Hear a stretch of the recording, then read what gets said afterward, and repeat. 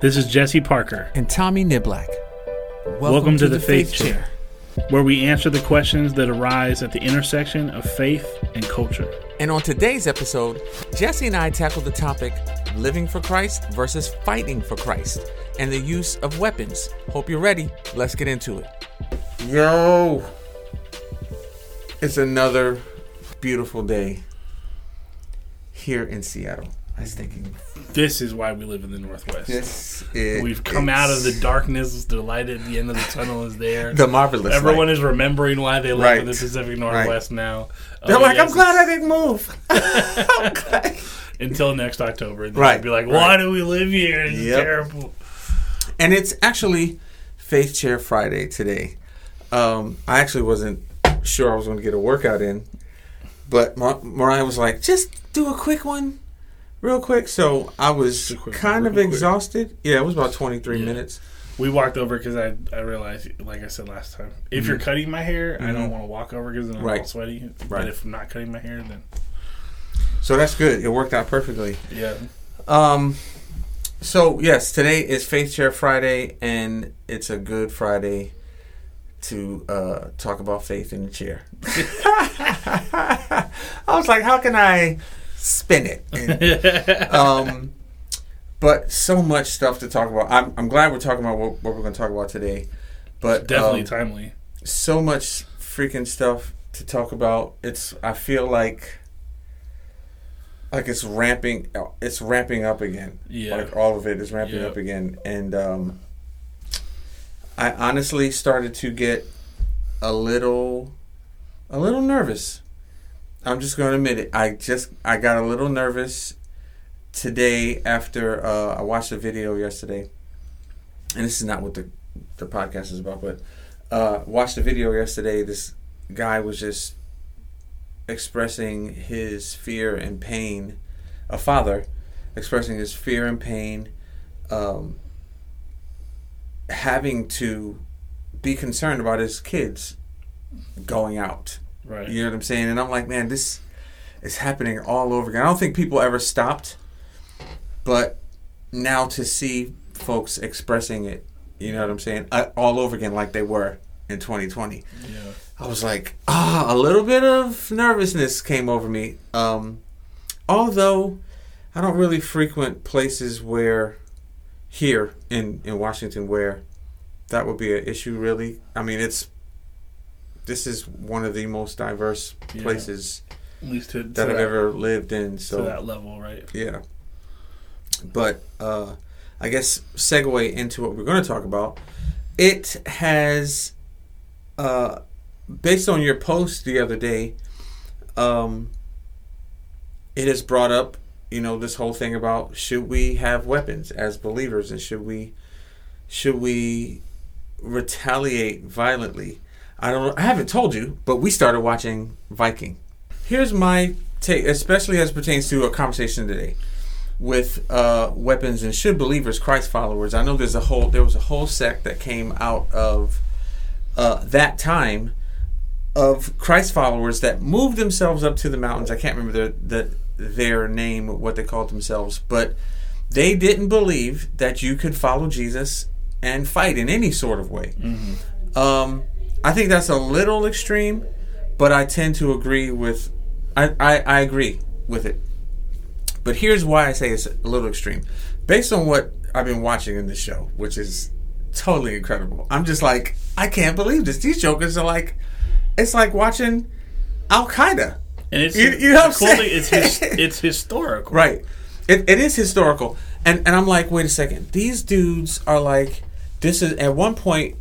The Catholic priest said, "This is what God would want. He would want us to kill the heathens and the pagans. Right? They're, after all, they're savages. Yeah. You know what I'm saying? Have you ever watched Kingdom of Heaven? Yes. Same kind of thing. God wills it, right? The Crusades. It was that same idea. Like God wants us to kill all these non-believers if they won't. What's the word I'm looking for? Convert. Now, I don't know what your stance is, but on the onset, I'm just going to say, for me, watching all that stuff, it has solidified and I might have said this before. Once I say it, you're probably like, oh, he has said that before.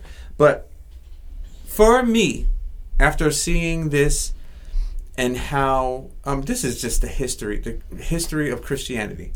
At one point, we were hunted down and killed. Mm-hmm. And then I was telling somebody the other day on Facebook, I said, yeah, but we actually, those Christians that were being hunted and were hiding in the caves eventually came out and started killing people. Mm-hmm. You know what I'm saying? So we went from that to this, and I've landed on, based on everything that Jesus talked about, his life and Paul's life, I feel like when it comes to Christ, I die. Yeah. You want me to denounce my Savior? Kill me. I'm not putting up a fight. When it comes to my family, I'm going to fight you. Like if you're trying to hurt my daughter, my wife, my kids, we will fight. Mm-hmm.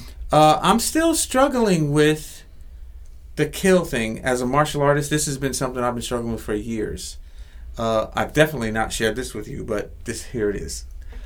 I used to have dreams, daydreams, and in REM sleep dreams of people breaking into the house so that I could pretty much crusades torture them with all of the martial arts knowledge that I have and the ways to hurt people, and it would keep me up at night, and I'd be flexing in my sleep, and I told Mariah one day, told my wife, she was like, babe, why? I was like, I want to hurt somebody. You know what I'm saying? Like I just did. Yeah. And it wasn't until probably 3 years ago, 2-3 years ago, that the Holy Spirit settled my heart in this whole issue. It was like, no,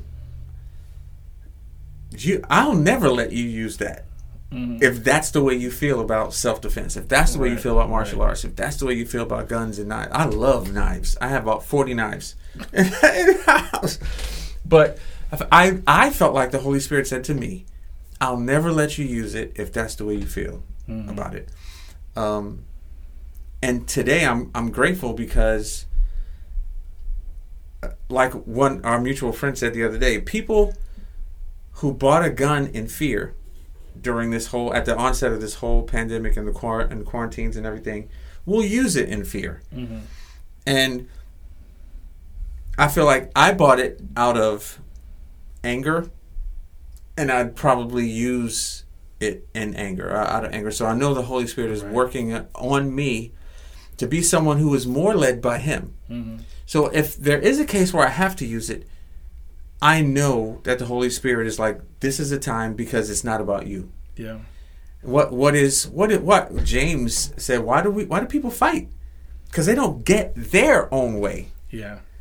You know what I'm saying? So it can't be about me. Yeah. It can't be about me. So yeah, for sure.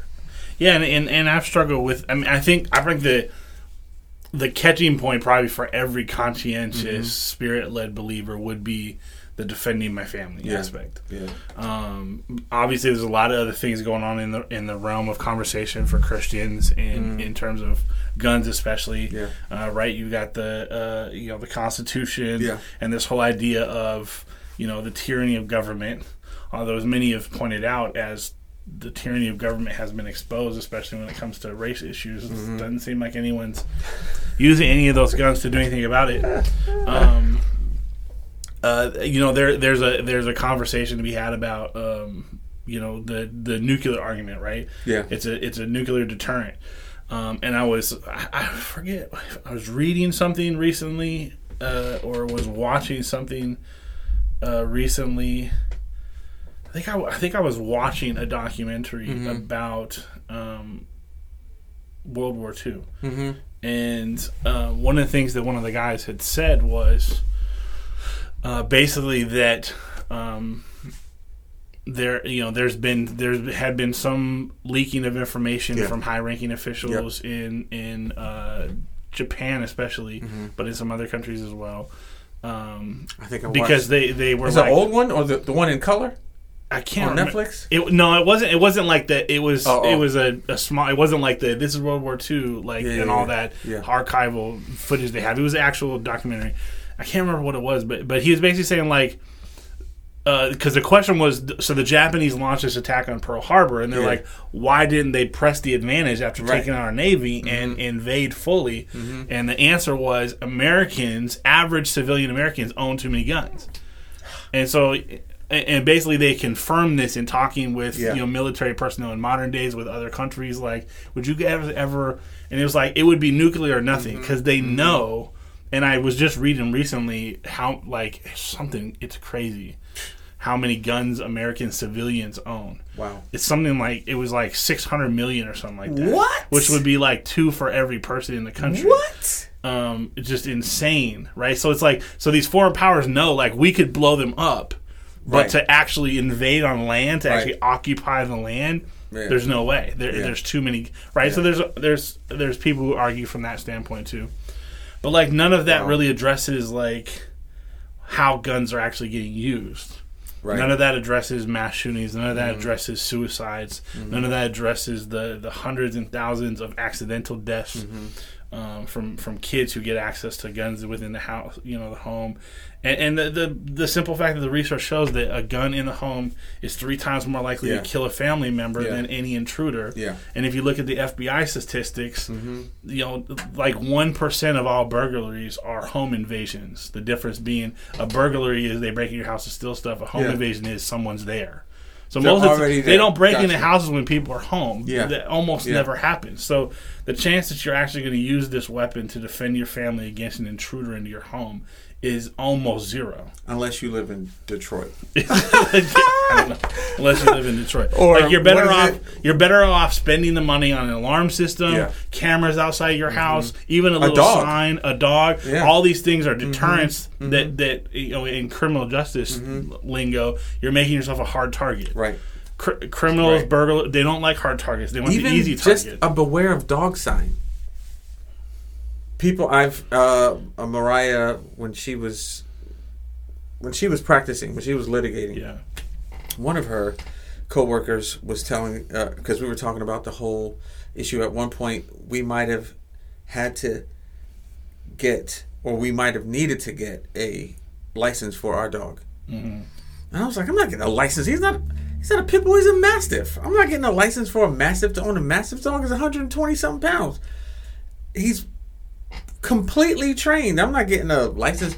But and during that time, one of the things came up was that, well, if it's a deterrent, in most cases all you really need is a beware of dog sign. Right. This was from another attorney. I was like, what? That's why the alarm system companies, you can buy the sign. You can just get the sign. For $50 they'll give you the sign to put in your little lawn. Because all of that, somebody cruising by casing houses is going to keep on going. That's right. And so, so the question of whether weapons, especially guns, even serve the things we think they serve is already questionable for me. Statistically, historically, research-wise, none of it points to the fact that these guns even do what we think that they do. So now my brain is going to, because while I have my my concealed, and I carry on I really only carry during the week when I know I'm going to like anywhere else but work and home. Yeah. So after work, because on the premises, we can't have any weapons on the premises. So if I have to go get dog food or go to the grocery store or something like that, then I will bring the gun and then leave it where it needs to be left, and then holster it after I get off work and go where I need to go. Other than that, if I'm not going anywhere, I don't bring it. Right. But the question that came up in my mind was the first week I started at this new job, I was carrying it in the workplace. Oh. I was just carrying it in there, not knowing anything. And then, so I was telling my wife, I was like, yeah, they let me carry. She's like, they let you, or do they know you have it? Right. I was like, you know what? I don't think they, let me ask. Yeah. So again, there's the question again. What if the point is deterrent, Yeah. then concealed weapons carry is pointless. They don't know nobody you have it. even has it. They don't even know I have it. So they're not going to be deterred from attacking you. So then then it's just about self-defense. So then the question for a Christian becomes, okay, you're carrying it. Are you willing to use it? Yeah. And that is when you get into the moral and the questions of Jesus' teachings about taking a life. Yeah.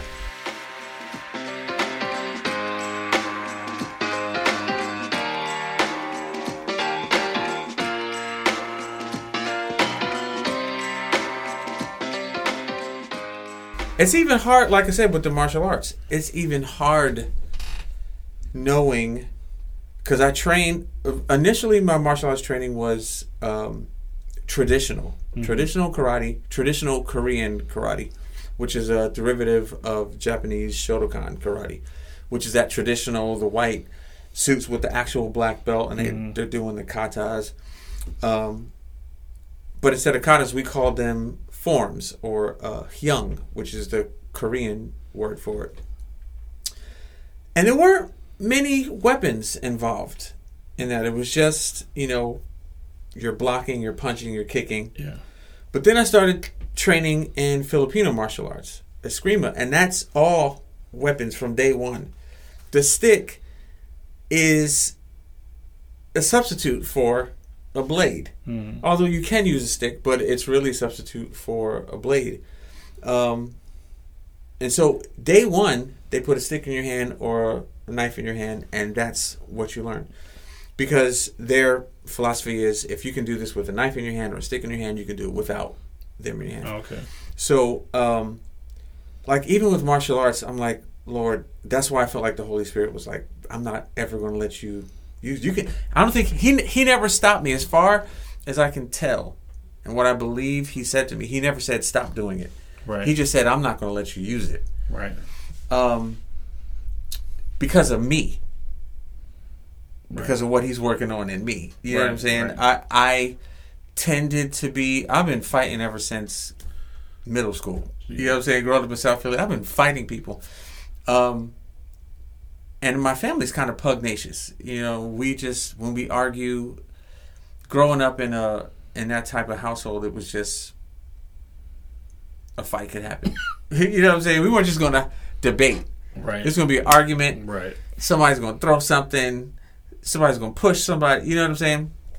So I feel like the Lord is working just that violent part of me out. And I just don't see how you can have a weapon and use it in a way where you can be like, if you can't even use your gift and calling in a way that doesn't bring glory to God, you're not going to use a weapon in a way. Right. You know what I'm saying? Right. Like, you're going to use it out of depending on what your flesh is dictating to you. Yeah. So I mean, that's like the classic like martial arts movie, right? Storyline, Karate Kid. You have the teacher who is teaching it out of aggression, right, and violence. That's right. And intent to hurt, and intent to dominate, and then you have the teacher who's more traditional and respectful of the origins of it, and it's more about self-discipline. That's perfect. And knowing yourself and being able to defend yourself. For a little while, my dad, studied Aikido, and of course, Aikido has no attack. Yep, it is that's all right. about defense. That's right. It's a core part of their ethos. It's not even designed for that, right? Use their momentum against them. Yeah. And not. Yeah. The point is not to cause injury or harm. The point is to simply incapacitate or defend, right? And so, and so then, it's like, what is this fascination with violence? Yeah. And I think, you and I and many others, part of it is a testosterone thing, which means that it's a flesh thing, right? Well, just say it. Just say it. Right? Yeah. There's a reason why. And it's not limited just to boys, but most kids, if you got a 10-year-old boy and you watch a martial arts movie, they're gonna go in the back and start kicking each other. That's in right. the head. That's right. That's right. And they're gonna be like, "Mom, Dad, sign me up for the dojo." Right. They're gonna be all about it. Same thing with with guns and knives and anything else that's like aggressive like that. They're going to want to know about it. They're going to want to use it. They're going to be fascinated by it. And that's part of why you see so many kids accidentally shoot themselves when they find a way to get access to the guns in the house. And again, some people on the post that I posted responded about like, well, if you have proper training, they're stowed properly. That's not always enough. First of all, if you got kids, you know that they are little geniuses when it comes to figuring out how to get past restrictions. If they want, they'll figure out what the code is. They'll figure out how to get your thumbprint. They'll figure that. Especially if it's something. Especially if it's something that you're not sure about. Like there are families that their kids have been hunting since they were 6 in certain parts of the country, in certain parts of the world, and they're very comfortable with weapons. They know how to use them. They know how to properly use them. They know how to properly handle the weapon. But we have a friend who didn't have that sort of training, and her father told her, if you have a gun, don't ever pull it out unless you're going to use it, and definitely don't ever point it at anybody. So our kids were playing with their airsoft guns one day, and one of them was loading it up with the plastic BBs, and she freaked out that it was pointing towards her while he was loading it up. And she was like, you never point a gun at anybody. I was like, if you understand, you know that you're not in danger.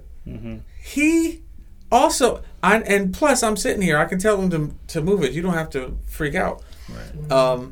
And I feel like we have, like our friend was saying, people get guns in fear, or people do things motivated by fear, and then they respond with those things out of that same fear. Well, and I mean, let's get right to it. I mean, again, why do you buy a gun? It's to protect my family. Because of what? Because of a false imagination of a possible future that you're afraid of and want to protect against. Of a possible so it's future. Like you can't separate it from fear. Right? And I get it. There is sometimes a fine line between acting out of fear and acting out of wisdom. So again, if you live in a particular neighborhood in New York or Philadelphia or Detroit where this kind of stuff happens all the time and the gangs are running rampant and it's likely that someone's going to bust into your house or something like that and you're going to need to protect your family, that's probably more on the wisdom side. But for the vast majority of us, it's actually fear. Because the chances that someone is going to break into our house or come and attack our family is like, you're more likely to win the Mega Millions jackpot than you are for that to happen. So go play the Mega Millions. Go play the Mega Millions. Or unless you also live in like Chehalis and you hike a lot, you need a gun. Because there's going to be some bears. That's different. Yeah, that's totally different. Yeah, bobcats. We're not talking about if you have a hunting rifle that you use to procure food for your family. If it stays in a case until it's hunting season, and that case is secured and locked in such a way that kids can't get into it and no one can play with it, and you're not going to be pulling it out to shoot somebody or drive around with it in your truck in case you get into a fight with somebody. That's totally hunting. That's is the thing completely separate. Hunting, we're not talking about hunting. We're not talking about protecting yourself from bears. We're talking about when people are willing and buy weapons, are willing to use them, carry them in situations specifically for to other defend people. themselves against people. Then you run into the teachings of Jesus as a Christian. If the thief takes your cloak, give him your tunic too. I know there's multiple interpretations of turn the other cheek, but I happen to believe that it also means literally turn the other cheek. There's nothing in the teachings of Christ that give us license to even defend ourselves. The disciples were gearing up for battle after they killed Jesus. They were planning an insurrection. And when he came back, he reassured them, you don't have to, because they were like, he's dead. And they're coming to get us. So we have to, and so I want to get your take on just what is it about the life of Jesus that you have a sect that would move to the mountains and say, we're not fighting. we're not, and no one that calls himself a Christ follower who even thinks that war is fine in the name of Christ is, or even fighting, just fighting. Yeah. It's tough.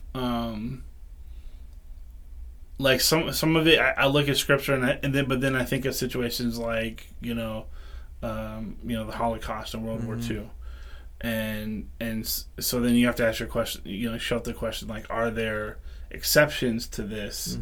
And my rational mind, even the heart of God, you have to ask the question of, like, again, greater good. Yeah.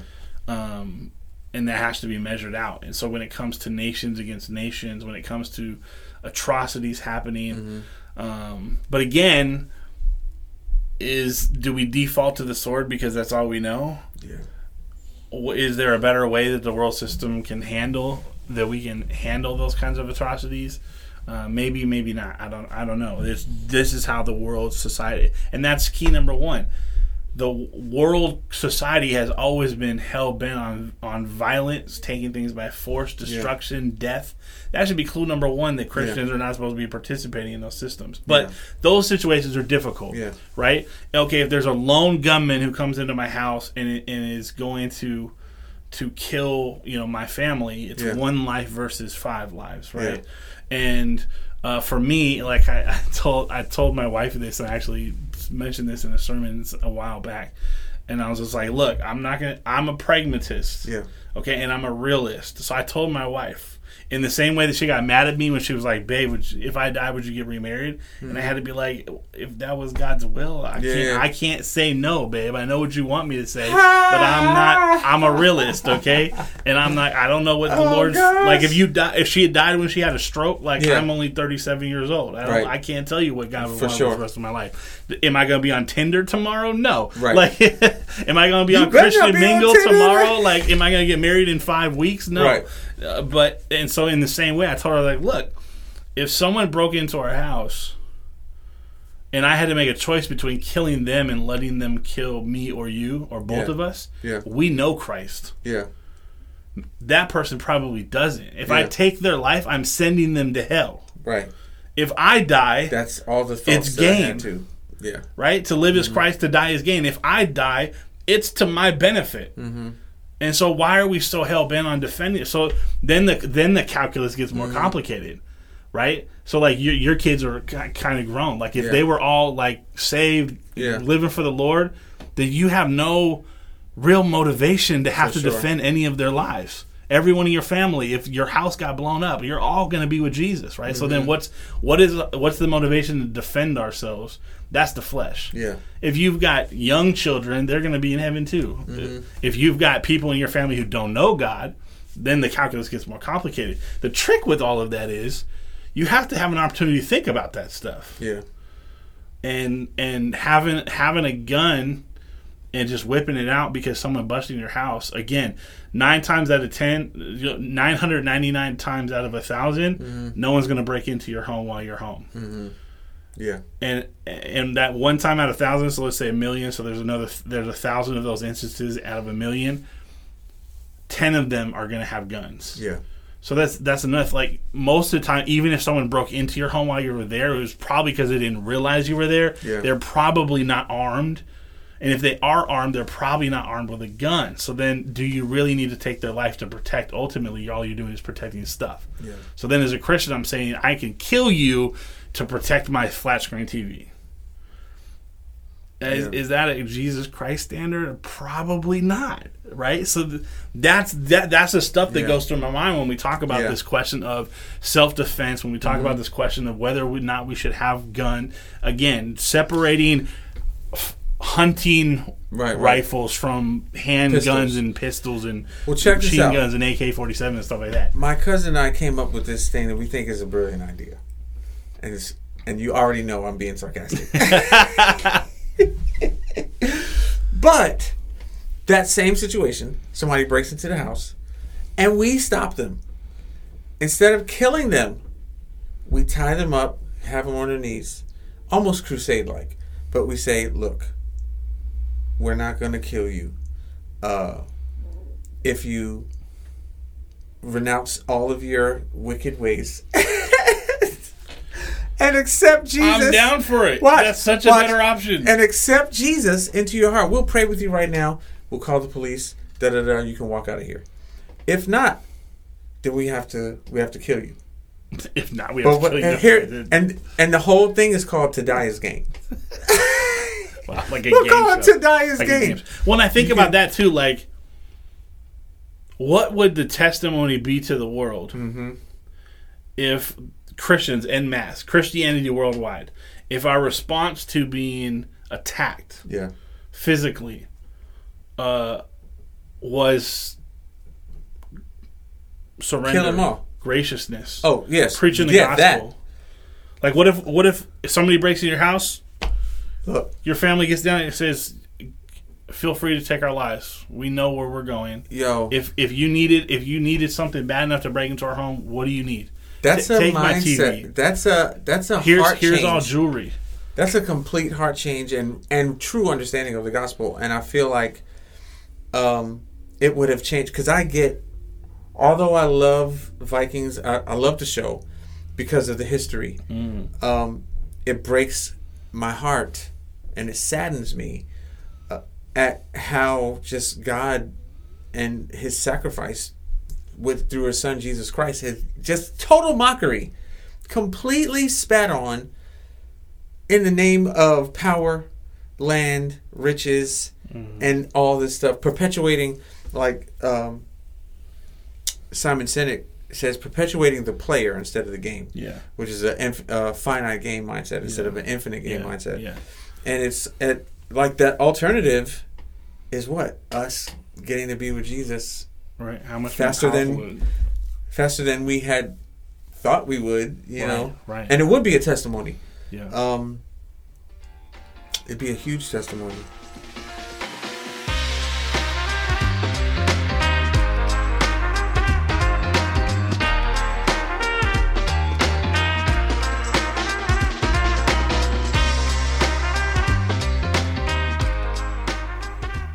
I mean, that scenario, that's a scenario where you could see somebody having a complete life change moment with God. Right. Just confronted with that kind of faith is going to have a powerful impact on people. Mm-hmm. And again, like, part of it is as coming from a criminal justice standpoint, coming from a social justice standpoint, looking at a lot of the issues that we've been dealing with over the last couple of years at the forefront of our national discussions. Part of the problem, I think, with Christian nationalism and also this whole thing of within that and conservatives in general of gun ownership and being willing to not just own guns but to actively threaten people with guns, use guns against people, wave them around, celebrate them, idolize them in some ways. All of that whole culture, right, is this idea that gun culture, criminals and people who would break into your home or would endanger your family are evil people. Yeah. Which, again, the same 9 times out of 10, that's not true. What they are desperate people. They're people who can't get food for their kids. They're people who lost their jobs. They're people who, whatever. Don't know there's another way. Yeah. Have tried other ways and have been slapped down. Like a lot of kids we would deal with in juvie, right? Dad's out of the picture. Mom's working, dead-end jobs, making minimum wage. Yeah. A lot of times they don't even have food to eat, so then they start stealing at 12, 13 years old, or they get into a gang where the gang takes care of them and gives them food and does the things that gangs do. That is why they attract people and stuff like that. And it was all about making sure that your little sister has new shoes for school. Yeah. Like, it's not an evil person. As a person who just doesn't know how else to do it. That doesn't make them right, but it doesn't make them evil. Yeah. And if we understood crime from that standpoint, the same argument we made when we talk about defunding police. Yeah. Right? When we talk about defunding police, what I point out to people is if you take the $100,000 you pay for one police officer who on a high end, let's say that they make one arrest a day, 365 arrests a year. You invest that $100,000 into an after-school program that keeps 500 kids off of the streets after school. Right. You've probably reduced shoplifting, property defacement, theft, and a bunch of other minor crimes that police have to respond to. You probably reduce that by like say 1,000. So you've got $100,000 that gets you 365 arrests, or you had $100,000 invested in the kids in your community that reduces crime by 1,000 or 1,500 crimes per year. So that's when we talk about defending police, is about understanding what really causes it, which if you look historically, I actually did the research, Republican, Democrat, all of this, the only thing that really seems to affect crime rate in this country is the economy. Yeah. That's it. When the economy is good, there's less evil people in the world? Yeah. No, that's not. When the economy is good, there's less people desperate. Right. Right? So if we understood, when you see that person breaking into your home as someone who's desperate, as a Christian, your response should be what? Compassion. Help them. Empathy. Yeah. Again, if they took your cloak, they probably need it and maybe need more. So give them your tunic too. Right? Give them what they need and trust that God is going to take care of you. That's a testimony of your faith in God. But no, we say, I'm going to buy a gun. Yeah. And if somebody breaks in my house, I'm going to shoot them. Yeah. And it's just like... completely... I don't see how we can jive that with... even in the sense of defending our family.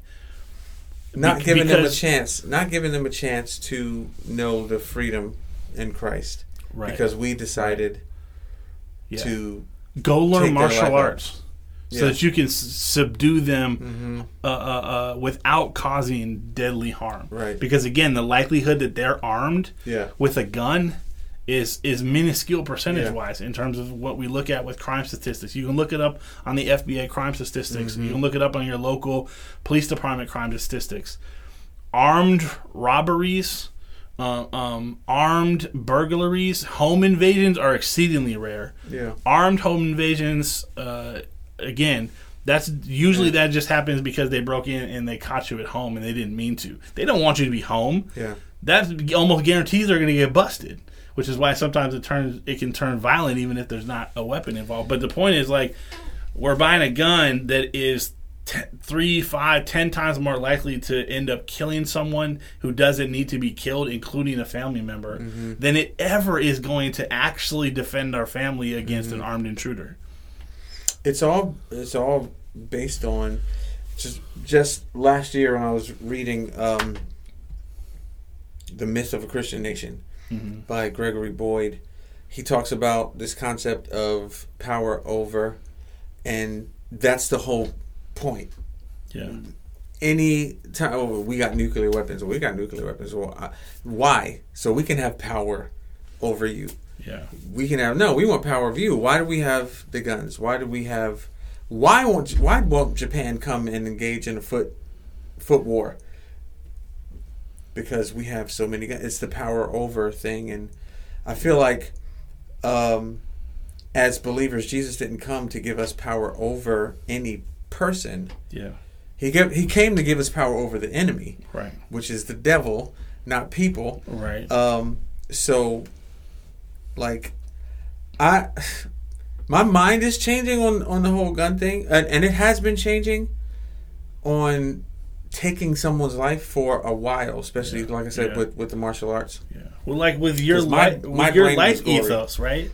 Love, radically, compassion, service, sacrifice. All of these things are at the core of who and what Jesus was and who we're called to be as Christ. Like, none of that jives with even defending ourselves, let alone attacking or causing, fatal or serious bodily injury to someone. It's nobody to protect stuff or our lives. And nobody's that good a shot to just be like, oh yeah, I'm just going to shoot him in the leg. I mean, you know how long you have to be practicing? Well, the cops to pull out a gun to shoot somebody in the leg. The cops clearly can't. So. No. And let's talk about let's talk about it. Let's talk about the myth of having things safely secured in your home and the myth of proper training. And we can say whatever we want. I have no idea what was in her heart or her mind. Mm-hmm. You know, it's possible that she just freaked out and her brain didn't work and she pulled the wrong thing.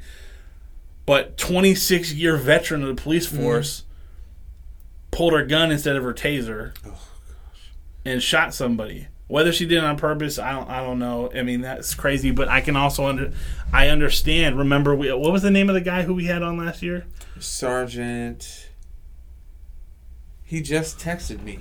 Yeah, if you guys listened last season, we had a sergeant, and he was in the SWAT. Mm-hmm. He was a trainer, and he said, "Look, when you're in the moment, fear happens.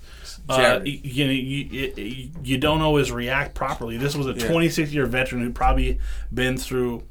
I know a lot of people talk about we're only in the police academy for but they have repetitive training. That's right. And you also have repetitive qualifications you have to pass and stuff. Mm-hmm. So it's ongoing. She's been a cop for 26 years. Mm-hmm. So that's a lot of training. That's a lot of practice. That's a lot of incidents and scary situations she had been in. And again, I don't know whether she did it on purpose and tried to cover it with the taser thing, or whether it really was an honest mistake. But if it was an honest mistake, that just proves the point that regardless of how much training you think you have, accidents can happen. And if accidents can happen with a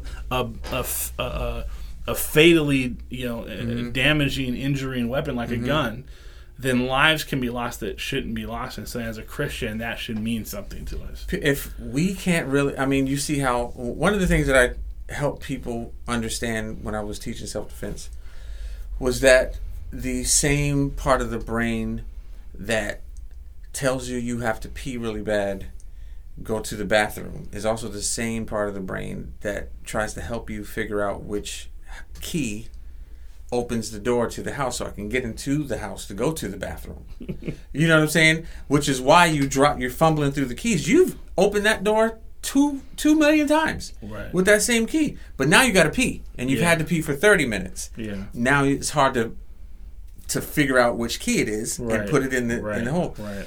The thing we have to do is control that part of our brain so that we can get the key, put it in the hole while we still have to pee, and then go to the bathroom. Yeah. That's the same part of the brain that dictates to us what we do in a fight or flight situation. Yeah. Which is why people get into car accidents, because they forget. They don't control that part of the brain, and instead of hitting the brake, they hit the gas. Yeah. You know what I'm saying? And that's the hardest thing to teach people. And even Sergeant Jones said, if we want to get better at what we do, we have to seek outside, because there's only so much training that they give us. You can't simulate. And then, and then again, so like that's police, but then you're talking about the average Joe. The average person. Like, do you really think that because you took a couple of gun safety courses, maybe you've even actually spent a lot of time in the gun range. You're very familiar with your weapon. Yeah. You're a really good shot. Maybe even just a really good shot. Maybe you can assemble and disassemble that bad boy in 10 seconds flat. Whatever. What did Mike Tyson say? But how many options do you? How many times? How many opportunities have you had to do that in the heat of battle? That's what Mike Tyson said. Everybody knows how to hit a mouth until you get punched in the mouth. So let's create the scenario. You got your good Christian deacon living in, I don't know, North Dakota. I'm just throwing it out there. Nothing. If you're from North Dakota, I'm not saying nothing about you, but just a place where people are gonna own guns more common than not, right? And somebody breaks into your house at 2 o'clock in the morning. You're dead asleep.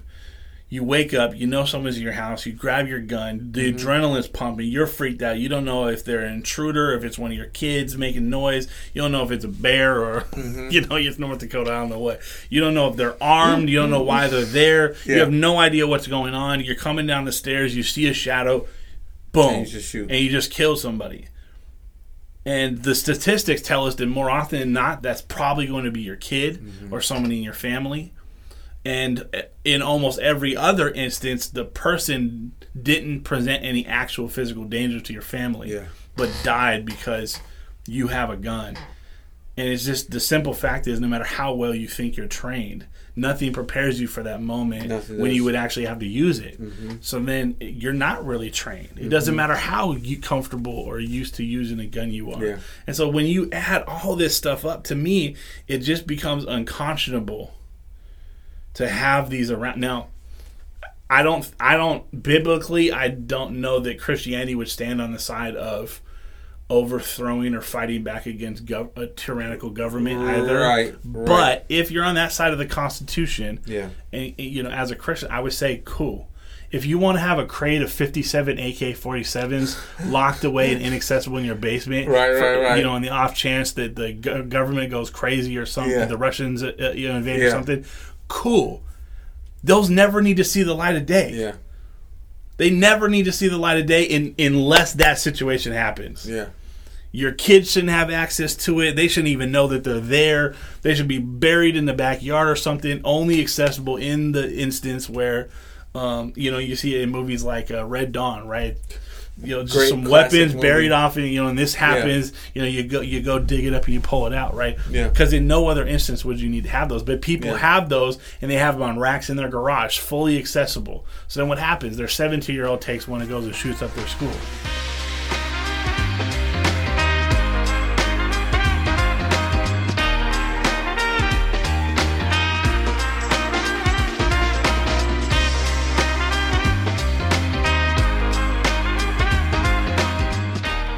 Why do you have that gun? Mm-hmm. Why is it accessible? You don't need to have that at a hair trigger. Now, you're going to know if the government's going nuts before they show up at your front door. And I never had an issue with, the government taking and I've had friends, believers, who are like, hey, you better get a gun now because the government's about to shut it down. And I'm like it wasn't a thing because I don't really care, but like my gun rights, I don't need it that bad. You know what I'm saying?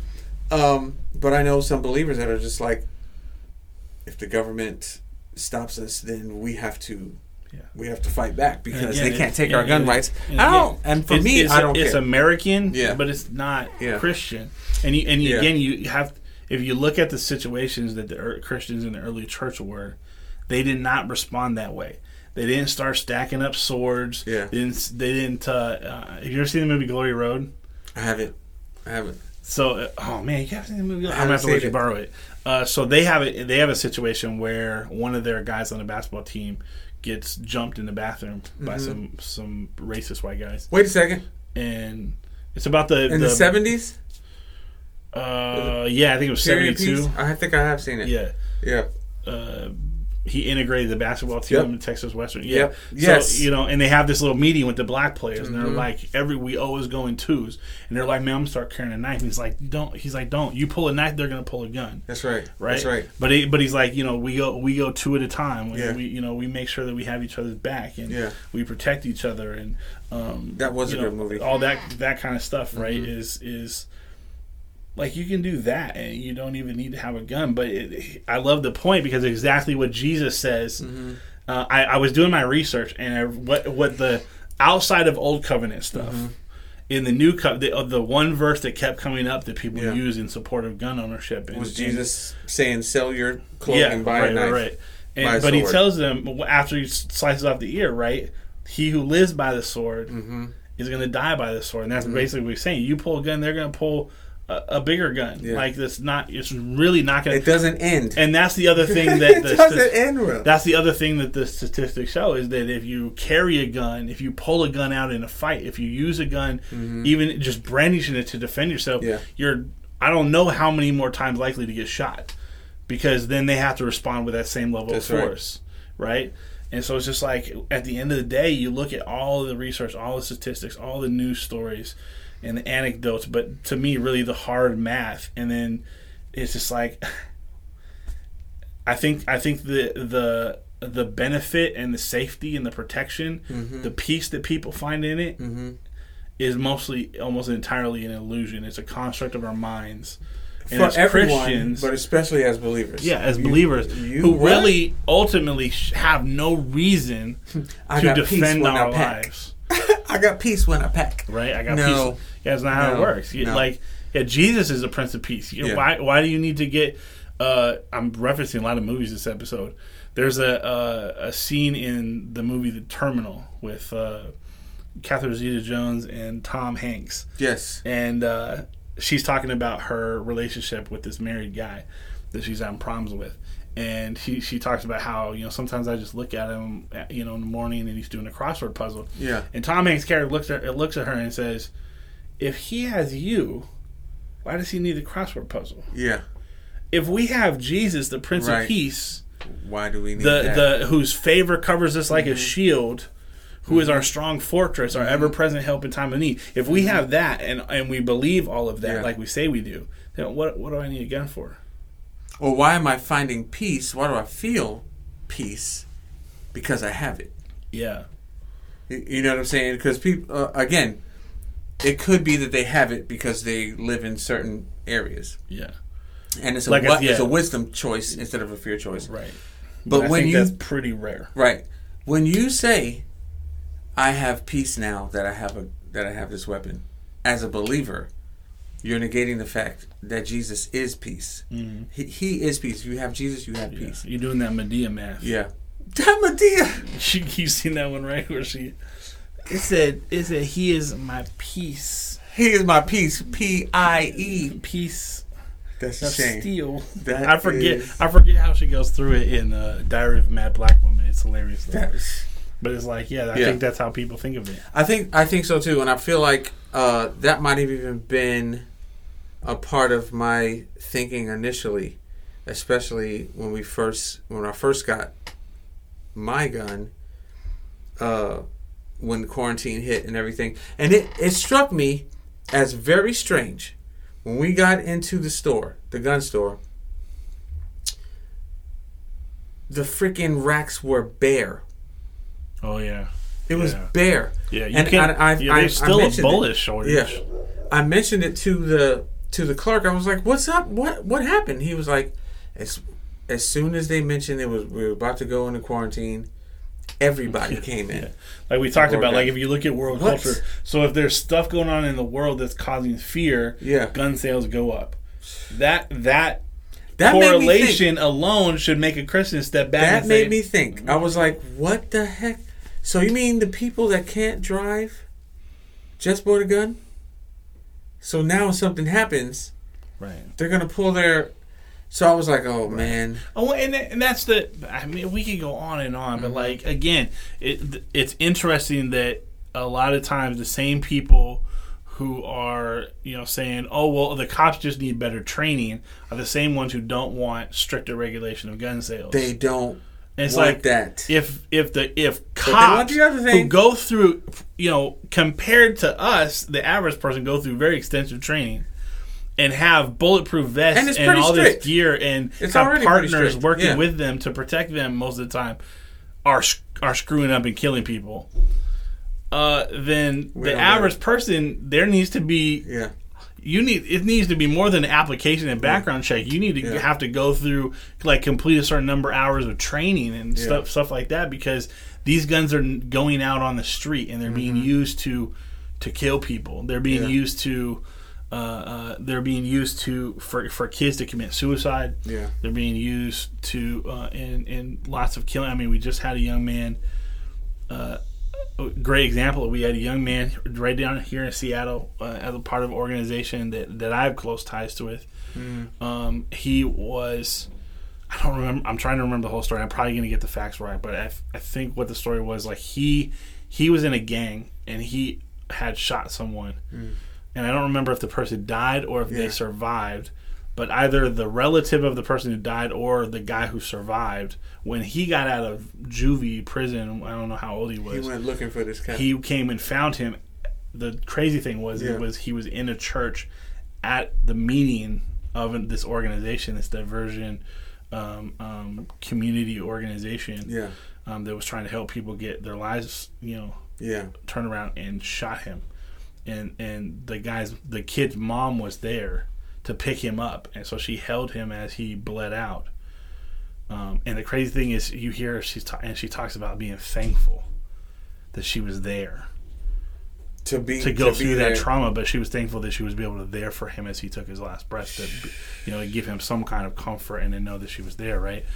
So like that's you see the sequence of gun violence. That's what Jesus was saying. If this is how you're going to live, this is also how you're going to die. Yeah. Which is one of the reasons why in Galatians, I believe Paul said, people who are pugnacious, people who are just angry and always want to fight, they're not going to inherit the kingdom of God, contentious. your life is going to be jacked up because you're sowing that, you're going to be reaping that. Yeah. And that's what every episode of Viking is that. Somebody's like, well, you killed my cousin. I got to kill you. Oh, yeah. It's totally... You killed my... Yeah. I got to kill you. I'm like, what? When is it going to stop? Their whole culture was based on blood feuds and all that mess. That was one of the reasons Ragnar was such a revolutionary, because for centuries they had just fought these little clan wars and stolen from each other and had these grudges that went back generations, right? The what is it? The Hatfields and the McCoys, like that kind of stuff, right? It's just ongoing and ending violence, and people talk about like, oh well, these kids, these criminals. I think that's another misinformation, is that people believe that criminals get their guns off the black market. Well, first of all, where did those guns come from? Somebody bought them legitimately, probably someplace. I mean, I know there's illegal smuggling and stuff, but come on, there's not that many guns coming into the United States. They're already here. But they're ignoring the fact that a lot of times people own these guns, and we refuse to. How could you keep that from happening? Have a national registry. You buy a firearm, you have to shoot a bullet, and it gets scanned in for the rifling serrations, and that way, if it ever gets used in a crime, they're going to know this. Invasion of privacy. It's like, what do we really... We care about protecting our life and protecting our stuff, and that makes total sense to me, unless you're a Christian. I was just going to say, not for the believer, though. I'm not even mad at an unbeliever who feels that way. Yeah. Absolutely. They should feel that way. That doesn't surprise me at all. That's what's natural. And we've talked about the great thing about Christianity, but the hard thing about Christianity is it calls us to be something that is against our nature, completely empowered only by the Holy Spirit, and that is to look like Christ. And I just don't see it. I don't see Jesus taking up arms to protect himself, to protect his family, to protect the little children, because again, they're innocent children. If they're innocent children, they go to heaven anyway. They'll be happier. Yeah, like it sounds cold, right? It sounds cold and calculating, and in some ways, it is cold and calculating. But that's because we're human. We're calculating the best. Yeah, we as humans think any child that dies is a sad thing, but as believers, if we actually were living in a way that was anything close to Christ's life, and we were sacrificial in how we lived and how we loved, and we were completely selfless by the power of the Holy Spirit, saying that, it would not do anything to our heart but make it glad. Yeah, you know what I'm saying? And I think that's definitely the journey that I'm on, just moving closer to being someone who lives and loves sacrificially, and is not like, well, they did this, they got to pay. And I'm starting to see it even more, like my heart change even when I'm driving, because I hate driving. I've hated driving in Seattle for the longest time. Yeah, terrible driving. And even like I don't get as mad as I used to. And actually, it was because the other day I didn't have my gun because I wasn't going anywhere after work, but headed to work, I was getting into the good to go lane, and this happened to be a heavy traffic morning, and I was merging into the good to go lane. There was a little bit of fog on my side view mirror, a little bit of frost on my side view mirror, but I could see how far the cars were behind me, so I knew not to get in the lane. So I'm waiting to get over, have my turn signal on. It's just blinking. Car passes, and I look, and I'm like, okay, that car is way back. So I start merging. I don't just, jerk it into the lane. I merge into it. And the car that was way back speeds up, and now I'm in the lane, and they push past me, so I have to go back into main traffic and go in front of me. It's a little... modded out car, whatever. So I get in the lane and I toot the horn, and he stops. Like, traffic is still going. He stops his car, and I'm Jesse, I'm furious. Yeah. Like, instantly furious. And he starts to drive. He speeds up and then slows down. Like, just being petty. Just being super petty. Just being petty, yeah. And in that moment, I thought, Lord, if he was to get out, and I remember, I don't have my gun. Yeah. If he was to get out and pull some mess, I would reach for my gun. Mm-hmm. I would instinctively reach for the gun. Yeah. Because I'm that mad. Yeah. I'm that furious now. I think about it all the time, and it always, the thought I always have after I think these thoughts is like, it's a good reason not to have a gun. But that's why, and that's what I thought about afterwards. I was people like, be driving so crazy, and like, I'm seriously thinking about hitting up the city of Kent, being like, y'all need to put some speed bumps on 216th, because people be smashing down that road. Yeah. And there's a school there. Yeah. But then the school zone ends, and there's a park there still too. So even when school's out, and people be smashing down at 40, 45, 50 miles per hour, it's a 25 zone even without the school. That hill, right? That hill right there. Like, yeah. And it's just like, are you serious? And I just, every time they smashing down, and I'm thinking about the kids down there playing at the park, and I'm like, I just be like, if I had a gun, I'd just bust out one of your tires.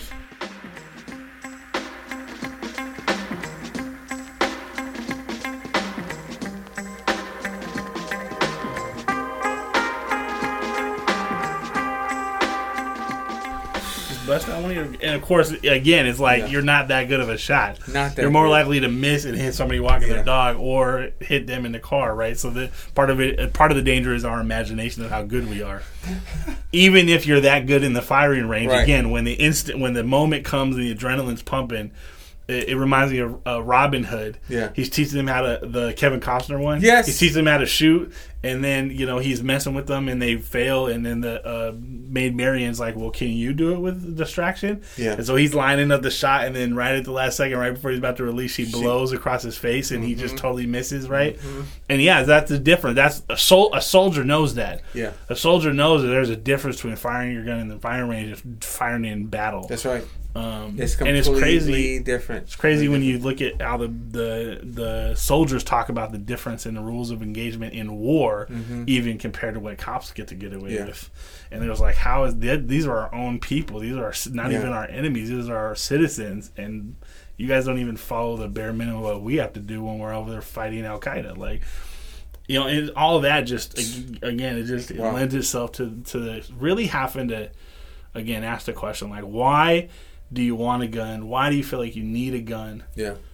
And if it comes, and if your answer, I'm just gonna say, if your answer is because it's my right, it's my American right, and you're a believer, Jesse and I are telling you that you don't have, you have the right to not have a right. You have the right to you have the right not to have the right. You have the right to be sexually immoral. You have the right to get drunk. You have the right. You have the right to do all kinds of stuff that's sin in the eyes of the Lord. You're right under the and again, it goes back to this whole Christian nationalism that, even if you believe that this country was founded as a Christian nation, our Constitution and our government, our laws are not Christian. They are not. They have nothing to do with selflessness. No. Nothing to do with giving. Nothing to do with compassion. Yeah. And it sounds. Have you seen that clip of the pastor? I posted it on my Facebook page. The pastor, I can't remember his name, but he was visiting a church, and he mentioned how every one of his staff, every one of his ushers is carrying. And he says that's the same dude. That's the same dude I posted who said that the mainstream church has been homosexualized, feminized, and you're not a real Christian man if you don't have a gun. And So, I tell all my ushers, if anyone comes in that looks dangerous, kill them. And my thing is, where's the compassion in that? 2, where is it in the life of Jesus that he ever looked like what you would think a woman and his practices looks like? So where's the femininity in Jesus that you think that we've become, the church has become homosexualized? And what's so bad, 3, with being more compassionate, with being more selfless? Well, and again, like we talked about, where in the New Testament do you see Paul saying, hey, believers in Corinth, make sure when I come, we need to make sure we have 200 swords, make sure that they're sharp, because this government's been coming for us, so we're going to take them out. Like, where do you don't see any, you don't see, so even if someone's coming into a church to do harm, and you're like, well, as the shepherd, I have to protect the flock.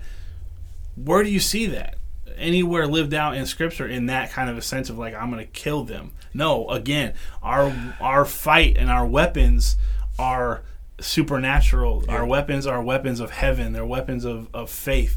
To fight a war not against flesh and blood anymore. So it's all, a lot of it comes from poor doctrine. A lot of it comes from poor theology. A lot of it comes from dressing up the desires of the flesh and pretending that they're spiritual. And a lot of it just comes from straight up stubbornness. I put this in the heart of a pastor that I wrote in our email for our church today, based upon our Bible study Thursday night. We were in 2 Corinthians chapter 13, and in verse 9, Paul uses a Greek word that isn't used anywhere else in Scripture. It's translated as mature or perfect. And the particular version of that word that doesn't appear anywhere else in Scripture is... The sense of it is basically, it is the ability or quality of a person to recognize that they are wrong, accept correction, and change. It actually talks about disconnection of the mind, or mental disruption, something like that. Like, and so that we were talking about it last night, and I was writing with our church, and like the idea is, and we've seen it all throughout the last couple of years, especially if you can convince yourself that what you believe is right, then no amount of evidence, no amount of correction. I mean, that maturity, that word that Paul uses, that would apply to conspiracy theories, that would apply to Christian nationalism, that would apply to all of these ethos that we hold, where there's actually the way the Scripture uses it, the way Paul's talking, there's actually a disruption in our brain. That it creates an arrogance that tells us that we are right and that everything we believe is right and nothing is wrong, which obviously precludes us from ever changing. And that's dangerous. But I think that's where a lot of people are when it comes to gun ownership, when it comes to not only the willingness, but these pastors who are out here basically saying that we should be exercising violence as Christians. And it's just like, whoa. Where does that come from? That was so hard to hear him say. And I was going to post on your initial comment when you answered the gentleman that commented on there. Maybe you should have worded it differently. I was going to say on that initial one that I really feel like if we hadn't given people to come into our communities a reason and shoot, they wouldn't be coming into the churches and shooting. But because again, it goes back to the whole infinite game and finite game theory. We have to perpetuate the game, not the person, not the player. And when we are like, anybody comes in here to shoot, take them out. That's perpetuating the player. Because you're saying I'm the one that is accountable for you guys, and nobody's going to touch me, and I'm not going to let anybody touch you. But in that instance, it goes back to your initial statement about us being an amazing example of Christ's love. We're saying, hey, whatever we know where we're going, whatever you want, whatever you want to take it. Look, imagine if that gunman comes in and instead of everyone running away, instead of everyone pulling guns, there's a line of people who are saying, "That's right. Hey, brother, if you need to shoot someone, shoot me. That's right. Shoot me first. I know where I'm going. I'm confident in my faith. Go ahead. How many bullets do you got? We got enough people here. What is it that you need that made you come here? That would totally. Can you imagine that kind of response? It seems insane. Yeah. It seems completely illogical. The vast majority of people who ever heard that would just chuff and dismiss it out of hand as just ridiculousness. Yeah. But when you look at Scripture, And like you said, not the finite and the infinite, but eternity. Yeah. Having eternity again, which is eternally better? Yeah. Killing an unbeliever or dying as a believer. Which one is better? What's better is dying as a believer. That's right. Because again, if I take the life of an unbeliever, I send them, I sentence them, I send them to hell, all while I was secure in my eternity. I had no reason to fight for my life. I had no reason to defend it. It's not even a good point. That is the truth. That's the truth. And that's what Paul says over and over and throughout the New Testament, his writings is, I don't need to defend my life. My life is only of worth as long as God wants to use it. The only reason I even bother to try and stick around is for your sake.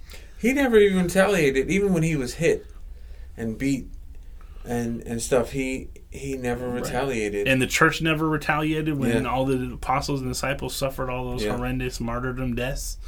And they didn't fight back when they were being tossed in the arena. And they weren't being... Jen was just... She's starting to nerd out on church history because she's starting to learn this stuff in school. And so she's been like... She's starting to understand how Pastor Wes and I nerd out with each other sometimes when we're studying stuff and we bust into each other's office like, did you know that this said what? So she was telling me about how, early church Nero, right? And there was the great fire in Rome, and he blamed the Christians and basically gave Roman citizens the right to take Christians out of their homes at night and burn them. That's right. Yeah. And that the church did not respond to that with violence, with mobs and gangs. They didn't all sharpen their swords and pitchforks. They didn't all load up with their Glocks to defend the faith. Which is why Christianity flourished there. Yes. Which is why it flourished. Rome... Where is the church growing the fastest in the world right now? Where there is the most turmoil. It's where you can actually die from being a Christian. That's right. The Middle East. That's right. China. The places where... India. The places where they found out they might actually take your life. That's right. Is the places where it's flourishing the most. That's where it's flourishing the most. If that persecution... And again, we're over here and we flip the script. And we're saying Christianity has to be defended by weapons. Jesus said, he was telling the disciples, signs and wonders are going to follow those that believe. And I've heard several times, and we talked about this before in season 1, why so many ministers here always say, this is the reason why we don't see miracles anymore. Or, why do you think we don't see miracles and signs and wonders in the church? Because you don't believe. And they always blame it on the people coming. Yeah. But the real reason why none of us are seeing signs and wonders is because there is no real persecution. There is no one among us that does not believe, because the signs and wonders followed so that people who didn't believe could believe.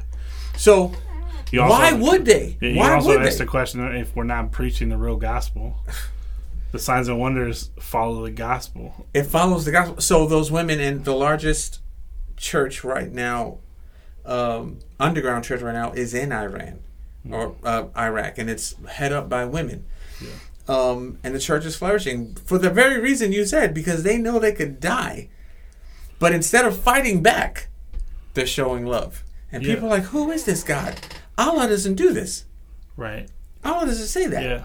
Yeah. Allah says to kill. Yeah, the power of God and the power of our testimony is not in our ability to fight back. Yeah. It's in our ability to not care. Yeah. Right? And that was, again, that's the whole thing where Jesus didn't speak to the Roman establishment. He didn't address the crimes against humanity. He didn't even address slavery. And people get mad about that because he does not... This is going to sound really, really abrupt, but ultimately... God does not care about our status here on earth. He doesn't care about our status in society or world culture. What he cares about is, 100%. Does he have our heart? Right. Is our name written in the Lamb's Book of Life? And do we walk in obedience? Can he use us for his glory? That's the other reason that there's no miracles. Is people think it's based on faith, but it's based on obedience. And if you're not being obedient, he's not going to. He's not going to do. He's not going to show up. Why should he? He has no need to. Right. He literally has no need to because we haven't been obedient. We've taken the glory. We've taken the shine. So he doesn't have to come. Mm-hmm. I don't have to show up. Yeah. You can continue conjuring. Yeah. And if anybody hates on my shine, my Right. security is going to take them out. And it's just like, what? Right.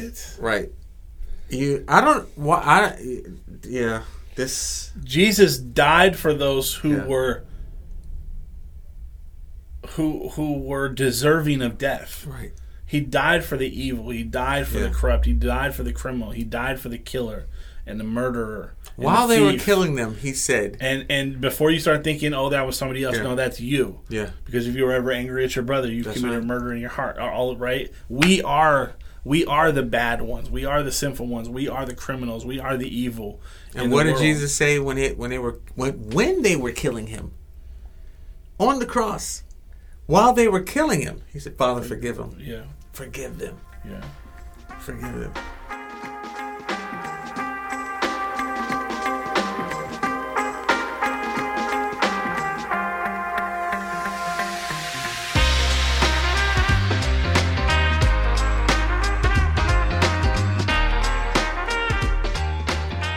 And that's a lifestyle. That's a heart change that has to happen in all of us, for sure. Especially those of us that are believers. I love the last episode of The Chosen. We gotta watch that. I gotta look it up because most of it was based around a story that I don't think I couldn't find it. I tried to look up his name. I didn't find it anywhere in Scripture. So I don't know where they pulled this particular story from, but in the context of it, Jesus, speaks this parable about not really a parable, but this illustration of the sheep, right? And again, that's what's happening. What's happening in churches that we're teaching people to protect and defend, even violently, even fatally, the 99 who are fine. That's the Crusades. For the sake of killing the one. And Jesus taught the exact opposite. He said right. the shepherd leaves the 99 That's right. to go to the one, because I didn't come for the healthy, I came for the sick. That's right. Right? And we've flipped that around the other way. We've made the sick, the other, the evil, the we have to protect ourselves from. That's why those sects go up in the mountains, because they're like, well, we have to protect ourselves from all the ugly worldliness. But what that really betrays to me is, and I think it's the same thing that if you need to feel like you need to have a gun, it's truly a lack of faith in God. Yeah. You don't believe that He can actually protect you as you walk through the world ministering in obedience to Him. Or even, you don't even think that the Holy Spirit is real enough to love through you. Yeah. Okay, so you don't want to fight anybody, but how are you going to get sharpened? Yeah. How are you going to get sharpened if you're not in there? Paul said, if you can't judge the world for being the world. If you don't like how the people in the world act, then you might as well leave this world. Mm-hmm. And I feel like we're steady trying to fix it, steady trying to fight it, instead of letting the Holy Spirit teach us how to walk by the Spirit. Yeah. So we're not fulfilling any of the lusts of our flesh. And in this instance, it is anger and responding out of fear. Mm-hmm. Most times I'm not going to argue with. I'm always going to have a debate about. It'll always be a debate, because just as much as I know, I want to continue learning. You know what I'm saying? And I feel like God is changing He's changing both of our hearts. Yeah. The longer we walk with Him and see Him in real life, see Him in action. That's one of the things that pissed me off about a lot of church leaders in 2020. They were so willing to stay. They wanted to stay in the building and experience God in the building, but really not experience who He really is in real life. Right. He's there in real life. You're trying to protect yourself from experiencing real God in real life with real people in a real world that's experiencing real hardship right now. Mm-hmm. So I always appreciate our conversations. You're one of the few people. There's a small circle of people that I can have. And Simon Sinek, was it Simon Sinek? No, Adam Grant calls him. He says, say debate instead of argument, because you go into a debate with an understanding. Both parties go into an understanding that I'm going to be getting information that I didn't have before. Yeah. And it's going to help change and shape my worldview, and so is the other person. That's why I just always just call them conversations, right? And it was like, right. My wife got a little worried, but I was like, I'm not worried. Me and Tommy are plenty mature. That it's fine. Yeah. But it was, you own some guns, Yeah. so it was like I don't know how this is gonna go. It was. And that's the other thing somebody said is like, let's be honest. Like, if you own guns just because you like guns, just be honest about that. But keep them safely, and again, it's like safely locked away so that there's no chance that anyone other than you could ever get to it. And if you own them simply because you like to go to the range and that's how you get off steam.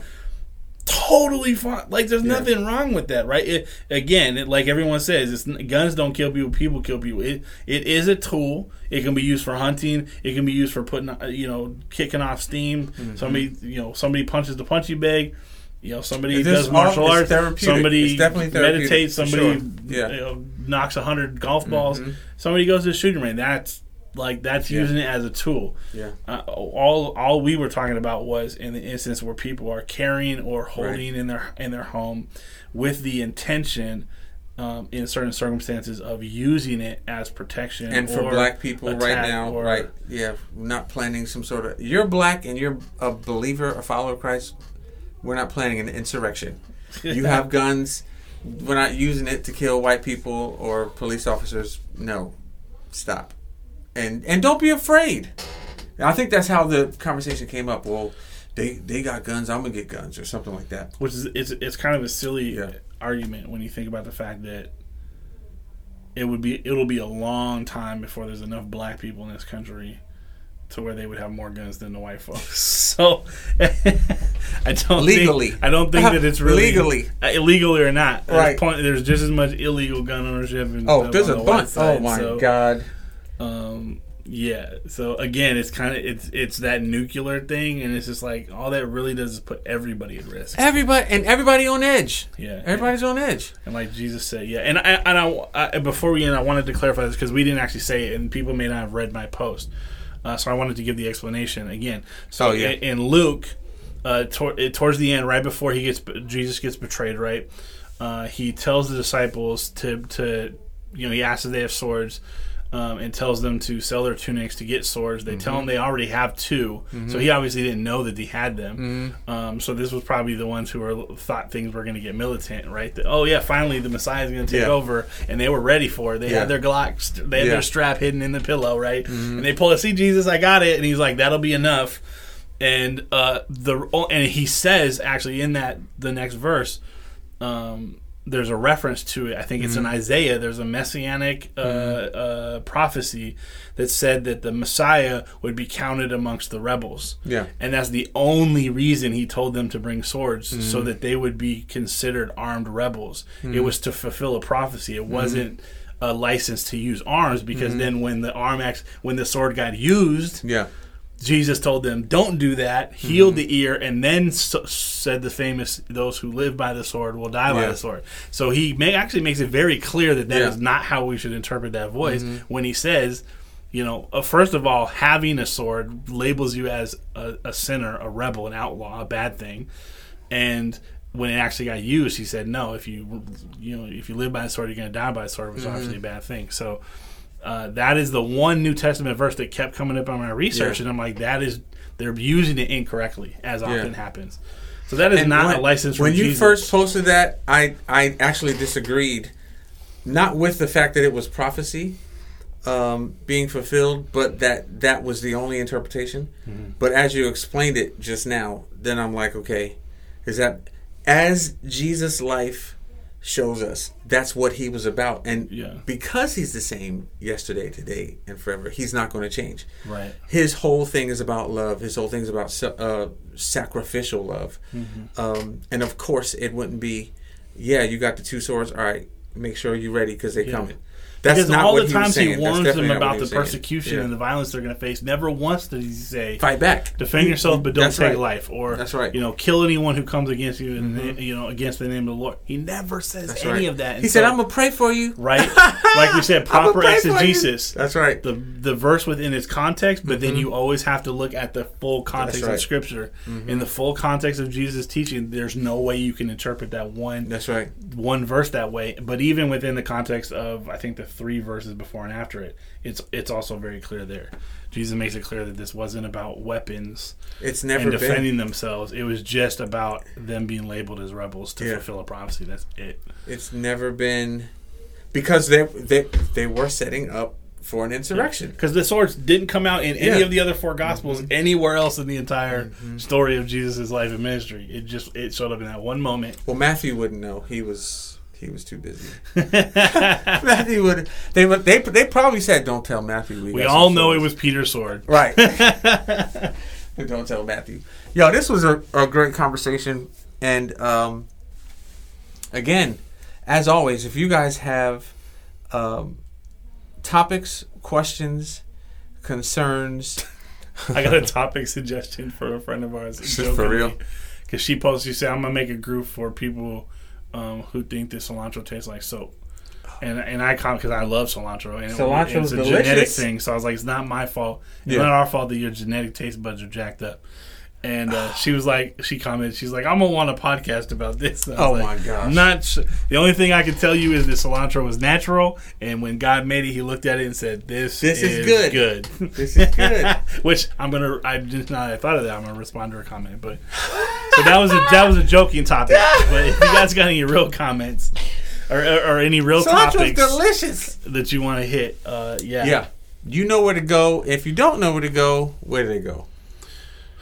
Facebook page, Yeah. Twitter, Instagram, and you can email us at faithchairpodcast@gmail.com. Yes. You can hit us up any of those ways. Yes.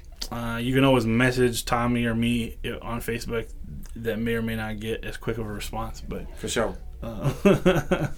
Yo, y'all have a great weekend. We have some great episodes coming up. Very excited about future podcasts. And we're almost done, huh? yeah, we're getting close to being done Yeah. with season 1. Yeah, like we explained in the first episode, we're splitting it up so we don't do 52 episodes again. Yep. That was a lot Season in two. season Season 1. two. Season 2 is Yeah. going to be something like 17 episodes Yeah. that we're going to break for the summer. And Yeah. So what we'll probably be doing from here on out is 2 seasons per year with a break in the summer. Which was going to be way more seems so manageable. much more feasible. And it may not seem like it, but it's not always easy to come up with topics, yes. So, unfortunately, a lot of stuff that's happening in the world, like you said, is kind of repetitive. Yeah. So it's like, Yeah, as much as we want to continue to talk about it, it's like, well, we've dealt with that issue. Go check out this episode. It's just on some ongoing issues. But I want to close with just encouraging all of us to really be in prayer for our nation right now. Woo. I mean, it's just every day right now. It's either a mass shooting or a cop shooting another black person. It's like every day, right? I don't know what's going on, but right now things are just going crazy. And that's one of the reasons that's one of the things that spurred along with that pastor's comments in that article was what spurred my post. Yeah. But then, it's just been confirmed more and more with the ongoing gun violence that we've been seeing that we needed to address that topic. So, just be praying. Praying for heart changes. And also that the people that know better, the body of Christ that knows better, to stand up and lay down. To stand up and start laying down. Start being sacrificial and loving people. And stop fighting. And stop fighting for your own rights. Yeah. Your own rights to stay here and make here a better place. When there's already been a better place prepared for us. Don't be Judas, be Jesus. That's right. Ooh, that's a good shirt. That would be. That's a good shirt. Don't be Judas, be Jesus. Yo, so y'all have a great weekend. Jesse and I will see you next week on the Faith Chair. I've never ended like that before. That's weird. We out. Thanks for listening. Join us next time. Yes, please join us next time as Jesse and I continue to answer questions that arise at the intersection of faith and culture.